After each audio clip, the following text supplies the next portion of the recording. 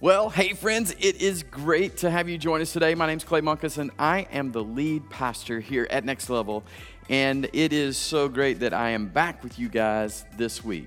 Well, last week, Pastor Doug kicked off a brand new series for us that we're calling Prove It. And in it, we said that there are many times that we are asked to prove ourselves. Sometimes you got to present your driver's license as proof of ID, right? Or you have to pass a test to prove that you actually know the content. Or you submit bank statements to prove you can pay for a loan. Or in math, you guys remember this, you had to show your work. Why? To prove you understood how you solved the problem. There are lots of times that we have to prove something in life. But have you ever thought about what proves you're a follower of Jesus? There are a lot of things that people think you don't do in order to prove that you're a Christian, right? And there are a lot of things that people think, well, if you do those things, it proves that you're a Christian. But what if we're looking, the thing is that we're looking in this series is what is it that Jesus himself has said is the proof that you are one of his followers? And it's interesting that Jesus told us exactly what it is. He didn't leave it ambiguous. He didn't leave it to the professionals to determine. He told us. And you can see what he says right here in John chapter 13, verse 35. He says, "Your love for one another will prove to the world that you are my disciples." Now, how does he say that you prove that you're one of his disciples? By church attendance? By how long you pray? By how much Bible you read? By not doing bad things? No, none of that. Now, all of those are really great things. I don't want to say that any of those are bad, and you should be practicing those things in your life. But Jesus said that the proof to those around us will be how well that we love each other. And this, more than any time in my life, it is vitally important for the church and for Christianity as a whole to understand this. And for us as a local church, if we're going to accomplish our mission to raise the reputation of Jesus where we live, work, and play, we have to get this right. We have to love one another with a radically different kind of love. Because if you watch the news or you scroll through social media, you know that Christianity, well, it's not really doing well these days, especially here in America.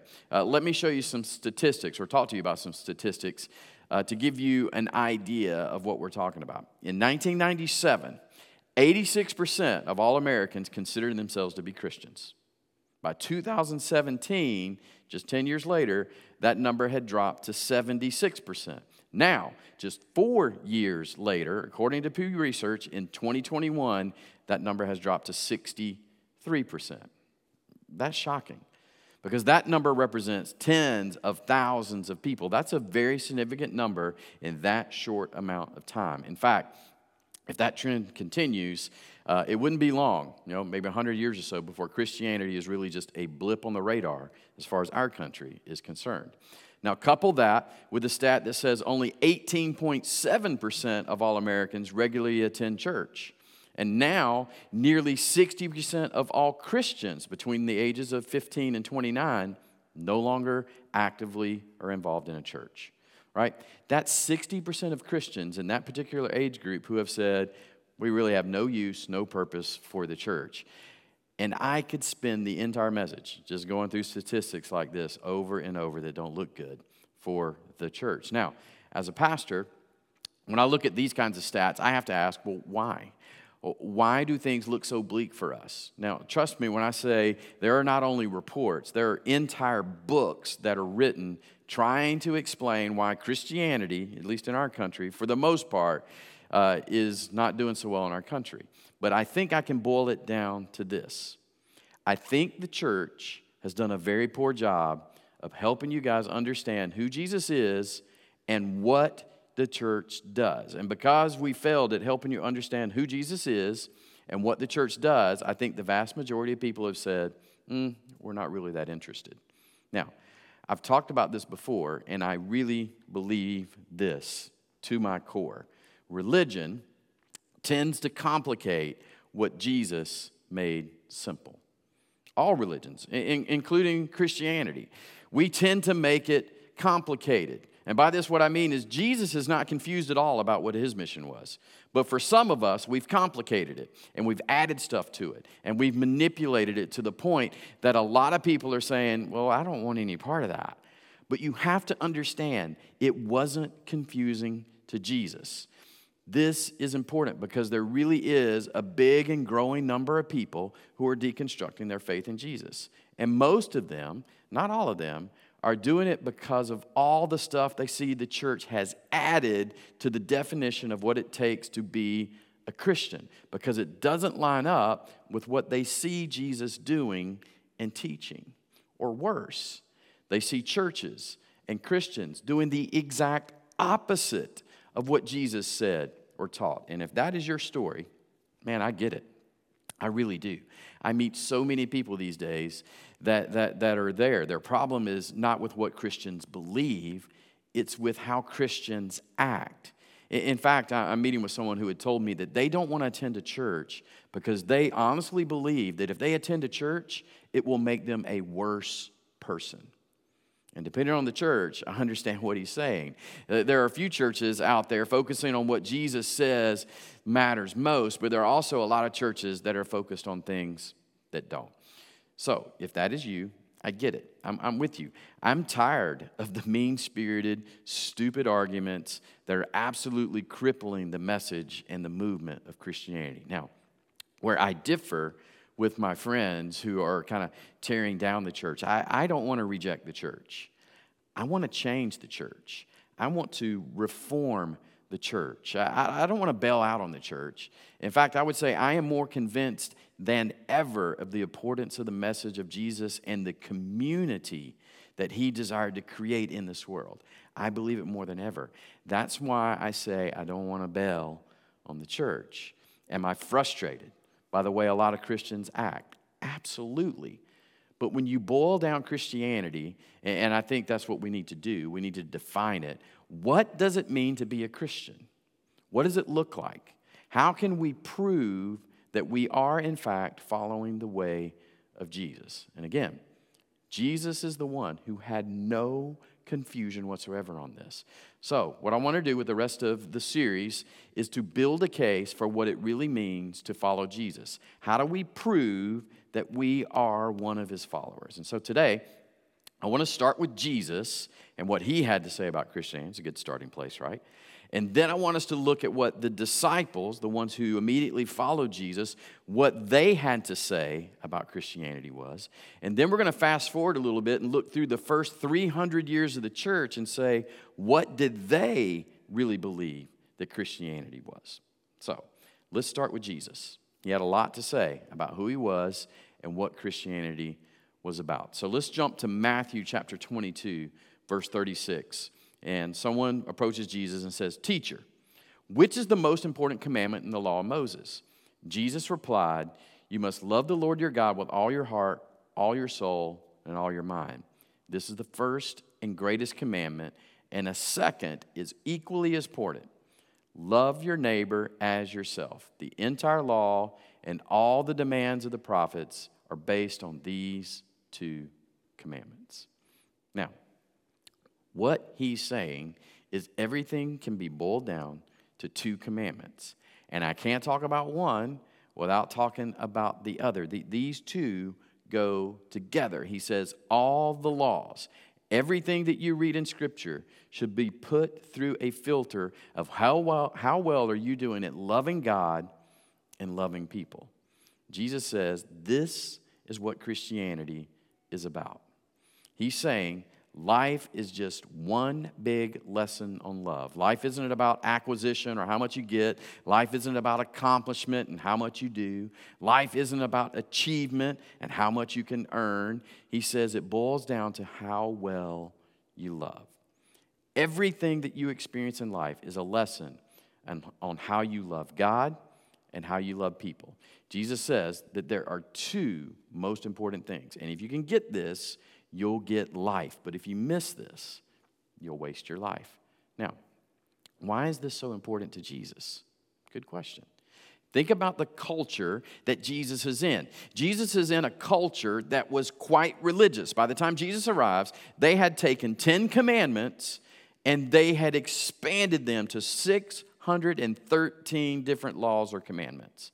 And by this time, religious life was all about do this, do that, don't do this, don't do that. It was all about following the rules. It was about behavioral modification.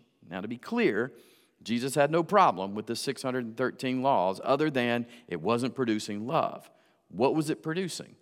It was producing people who were full of all kinds of knowledge, but they were arrogant, they were judgmental, and they certainly were not loving. So what Jesus is saying is, hey, something's wrong. Something's broken here. So we're not going to put the focus on sinning less. We're going to put the focus on loving more. And here's why. What Jesus understood that most of us still don't get is this. Focusing on sinning less does not guarantee that you will love more. You can focus your whole life on sinning less. It will not guarantee that you love more, right? We all seem to know that. It doesn't guarantee that, right? It guarantees that you're going to focus on sinning less. But if you focus on loving more, it will lead to sinning less, right? If you'll focus on loving more, you'll actually accomplish what it is that you think you need to accomplish. Jesus understood this.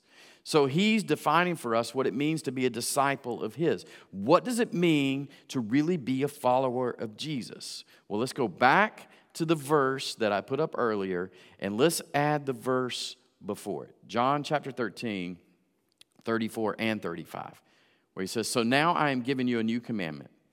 Love each other just as I has loved you. So you should love each other. Your love for one another will prove to the world that you're my disciples." Seems simple, right? It is. It really is that basic. Again, there's no confusion for Jesus on this idea of Christianity. Love one another. That's it. He's defining it for us. What does it mean to be a disciple? Love each other. And he says, here's how we're going to define discipleship. We're going to define discipleship by how well you love other people. Now, today in the church, we have a lot of confusion over what it means to be a disciple of Jesus, don't we? Right? I've got a lot of pastor friends, and it's embarrassing to admit this, but sometimes when we get together as friends, we do some unpastorly types of things. And one of those unpastorly types of things is we get caught up talking about other churches, and sometimes not in good ways. And what I've found that we tend to do is we only talk bad about other churches that are growing really fast, right?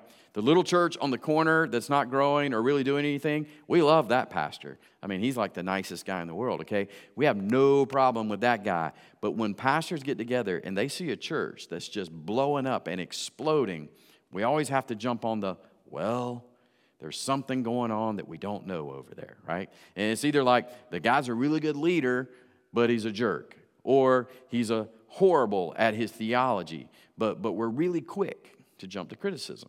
Now, sometimes in those conversations, I'll hear another pastor say about another church, that church is really growing, but there's some real issues there. And you know me, I like to ask questions. Well, what do you mean? Like, what are you talking about? Well, I don't know if you know, but I'm pretty sure it's a mile wide and an inch deep, he'll say. And I'll say, well, what does that mean? Well, there's no discipleship there. Oh, okay. Well, what do you mean by that? What does that mean? There's no discipleship.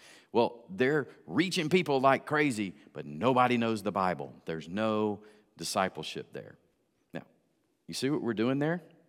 What we're doing is defining discipleship by how much you know. That's not how Jesus defined discipleship at all. Jesus defined discipleship really with one simple question that we can ask of ourselves. What does love require of me? What does love require of me? That's it. That's discipleship. Discipleship is in your marriage, is asking, what does love require of me in my marriage? Discipleship in your parenting is asking, what does love require me in this parenting situation? Discipleship, for those of you who are dating, what does love require of me in this dating relationship? What does love require of me at work? What does love require me on my campus? What does love require me? That is how Jesus defines the whole idea of discipleship. It all comes back to one simple question. What does love require of me? How well am I doing in that? Now, I'll tell you another way. Thankfully, it's not often, but from time to time, I'll have people send an email saying that they're leaving our church. And the reason, they give for leaving is that they want deeper teaching. Now, to be honest, there are 100 good reasons to leave any church, to leave Next Level or any church, right? But leaving a church because you need deeper teaching, if I'm being honest, is one of the lamest excuses that I've ever heard in my life. To leave not just our church, any church. You can leave a church for lots of reasons. You can leave a church because you don't like their style of teaching. Okay, that's fair. You could leave a church because they're not preaching the Bible. I get it. Okay, that's fair. But leaving a church because you don't think that pastor's teaching is deep enough, that's lame. And here's why. 99.9% of us are educated far beyond our obedience, right? We don't need to know more. We just need to be obedient to what we already know. So the tendency is to define discipleship by what we know. That's not the way it works. Jesus says, you want deep? Love God, love others. But over time, what we have done is this. What the church has done is leverage what we know instead of how we love. And you know why? That's easier. It's just easier. It's a lot easier to define spiritual maturity by what you know than how well you love, because loving is going to cost you. It's going to cost you a lot. And in the beginning, this is exactly what the church did. They just loved and loved well. So much so that Peter writes this in 1 Peter 4:8. Now, he's writing this about 3 decades after the events of Jesus on earth. Jesus has been gone for about 3 decades. And during those first few decades, Christians are beaten, they're imprisoned, Christians are executed. So you have a church that's very scattered. So Peter's writing to them to say, hey, let's stay centered. Let's stay focused. I know things are rough, but I want you to know this. And he reminds them once again of what is most important. Look at it. 1 Peter chapter 4, verse 8. Most important of all, those are his words, not mine, continue to show deep love for each other, for love covers a multitude of sins. He's saying, hey, don't forget this. Love each other. That's what we're about. We're going to stay focused on that. Just love each other. It's the most important thing. That's Peter. And then sometime later, the Apostle John says something similar. And by the time he's writing this, John knows Peter has been crucified. He knows about Paul being beheaded. He has seen crazy amounts of bloodshed over all the Christians in his life. He has lived through Nero, who was one of the most persecuting emperors of Christians. He's at the end of his life, and after everything he's seen, everything that he's experienced, this is what he has to say to those early church Christians. 1 John chapter 4, verse 7 through 11. Dear friends, let us continue to what? Love one another. For love comes from God. Anyone who loves is a child of God and knows God. But anyone who does not love does not know God, for God is love. God showed us how much he loved us by sending his one and only Son into the world that we might have eternal life through him. This is real love, not that we loved God, but that he loved us and sent his Son as a sacrifice to take away our sins. And then get this, dear friends, since God has loved us that much, we surely ought to love each other. So he's saying, right? He's laying out the gospel here, saying it's all about love. And because of what God has done for us, surely we're going to love other people. And we know from history that's exactly what the early church did. And that's why they started to explode. In the first 200 or 300 years of the church, there were a couple of different plagues that went on. You can read about them in history. And during that time, the bishop of Alexandria writes this letter where he's talking about the Christians and what they've done. Look at this. Again, this is not scripture, but read what the bishop writes. Most of our brother Christians showed unbounded love and loyalty, never sparing themselves and thinking of only one another. It sounds a little bit scriptural, doesn't it? Heedless of danger, they took charge of the sick, attending to their every need and ministering to them in Christ, and with them departed this life serenely happy. The heathen behaved in a very opposite way. At the first onset of disease, they pushed sufferers away, and they fled from their dearest, throwing them into the roads before they were dead to be treated unburied corpses as dirt, hoping thereby to avert the spread of the contagion of the fatal disease. What the bishop is saying is, hey, let me tell you why Christianity's growing. It's because these Christians moved towards the disease. They moved towards the sick. Everybody else treated them like corpses, like you would expect everyone to treat a corpse, right? That you would get away, a disease might kill you. But this made no sense to the Christians who would do this.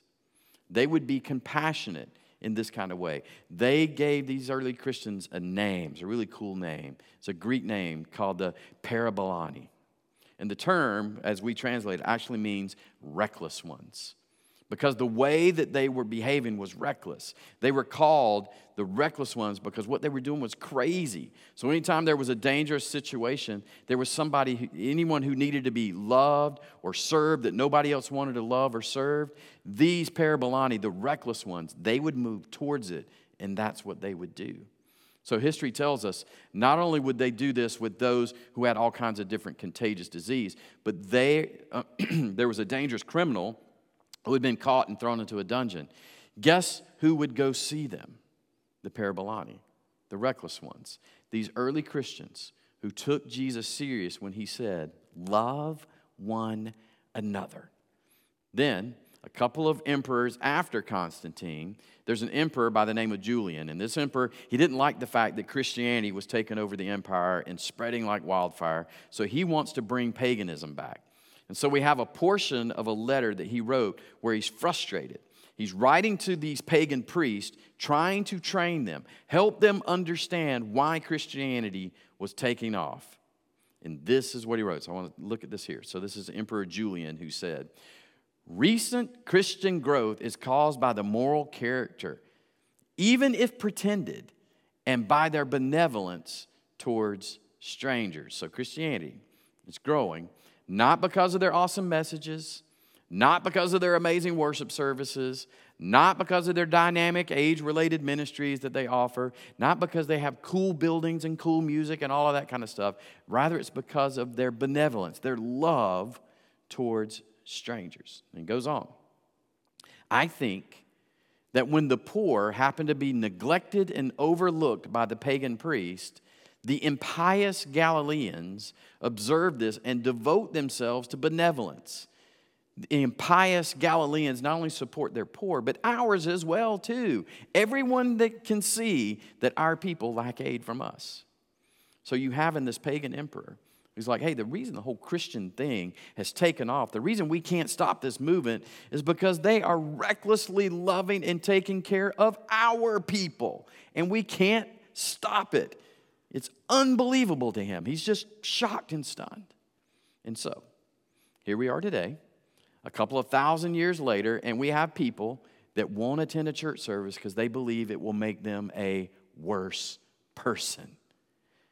But you got the early Christians who are described as reckless in their love for others. Makes you wonder why the exact same movement that believed the exact same thing could change so radically over time. On one hand, one group is just exploding with growth, and on the other, we have a group that is slowly dying. Again, there is no difference in what we believe. Both, us and the early Christians, we both believe the same thing, but one group understood that the central message of Jesus was love, and not just love, reckless love, and they did it. So my question for us, when did the church stop leveraging love? When did the church stop leveraging love? See, I believe the only thing that we're supposed to impose on non-Christians in our world, right, is if we imagine we're Christians, that we just gave and loved and outserved everyone in a pagan world. That's the gift we give to them. I believe this is Jesus' message to our church. You don't have to be the smartest. You don't have to be the deepest. You don't have to be the richest. You don't have to be the prettiest people. But you must be the most loving people that people encounter. You must be loving. Jesus says, I'm betting the farm on this. Everybody will know that you are mine. Everybody will know that you have my signature, that you have my stamp, that you are my disciple. By what? by the way that you recklessly love each other. Now, I'm just dreaming, but do you think that there actually could be another community like that Jesus community that so recklessly loved other people that our friends, the one who have given up on church, might reconsider? Do you think that there could be a church that's so loving that people who never thought that they would actually be in the same room beside people who are different racially, different ethnically, different culturally, economically, sexually, morally, and generationally, that they might be able to put aside all of their differences to understand who the person of Jesus really is? Do you think that there could be a kind of place where people would say, you know what? I don't necessarily believe everything they believe. I don't even understand everything they teach, but I sure would like to be a part of a community that loves like that. So my challenge for us over the next couple of weeks is to ask ourselves, what does it look like for me to recklessly love the people in my life? What would it look like for you to recklessly love your husband? You say, yeah, Clay, but you don't know my husband. I mean, he is a first class, fill in the blank. I get it. Some of you are like, I would like to recklessly love my boss, but you don't understand my boss. Listen, I get it. Everyone in your life is an idiot but you, okay? I get it. But what would it look like if you were to begin to love all of these people? To those of you that are here that either have given up on Christianity or you're thinking about giving up on Christianity, let me just say a word to you, because I have a real heart for you. I get it, probably more than you know that I get it. I'm sure that it can seem like Christians are a bunch of mean, I hope everyone goes to hell kind of people. The kind of people that get caught up in stupid arguments online or in person and the petty religious hoops that they go through. I get it, but that's not true of all of us. So I want to beg you, don't give up. Don't dare give up on Jesus. Don't give up on the community that he dreamed of. And I really am sorry that you've been hurt. I'm sorry that you now feel disenfranchised. But listen, don't miss what Jesus has done for you because of what the church did to you. Don't miss it. And for the rest of us, those that bear the name of Jesus, those who have called on his name, let's make sure that we are doing better. Let's commit or recommit to making Jesus the main thing, our main thing. Let's prove to everyone around that we're a follower of Jesus, not by how much we know, but by how well we love the people around us. I know you love Jesus. Now let's go prove it. Let's pray. Jesus, you know better than I do how desperately our community needs a group of Christians to lead the way in loving recklessly. There's a constant stream of negative news surrounding people who claim your name. There are even people who have found a way to use your name and your words as a way to isolate and mistreat people. So Jesus, just forgive us for this. And Jesus, we commit ourselves to going a different direction, to being your true disciples. Show us where we can love. Point out where we can even recklessly love people around us.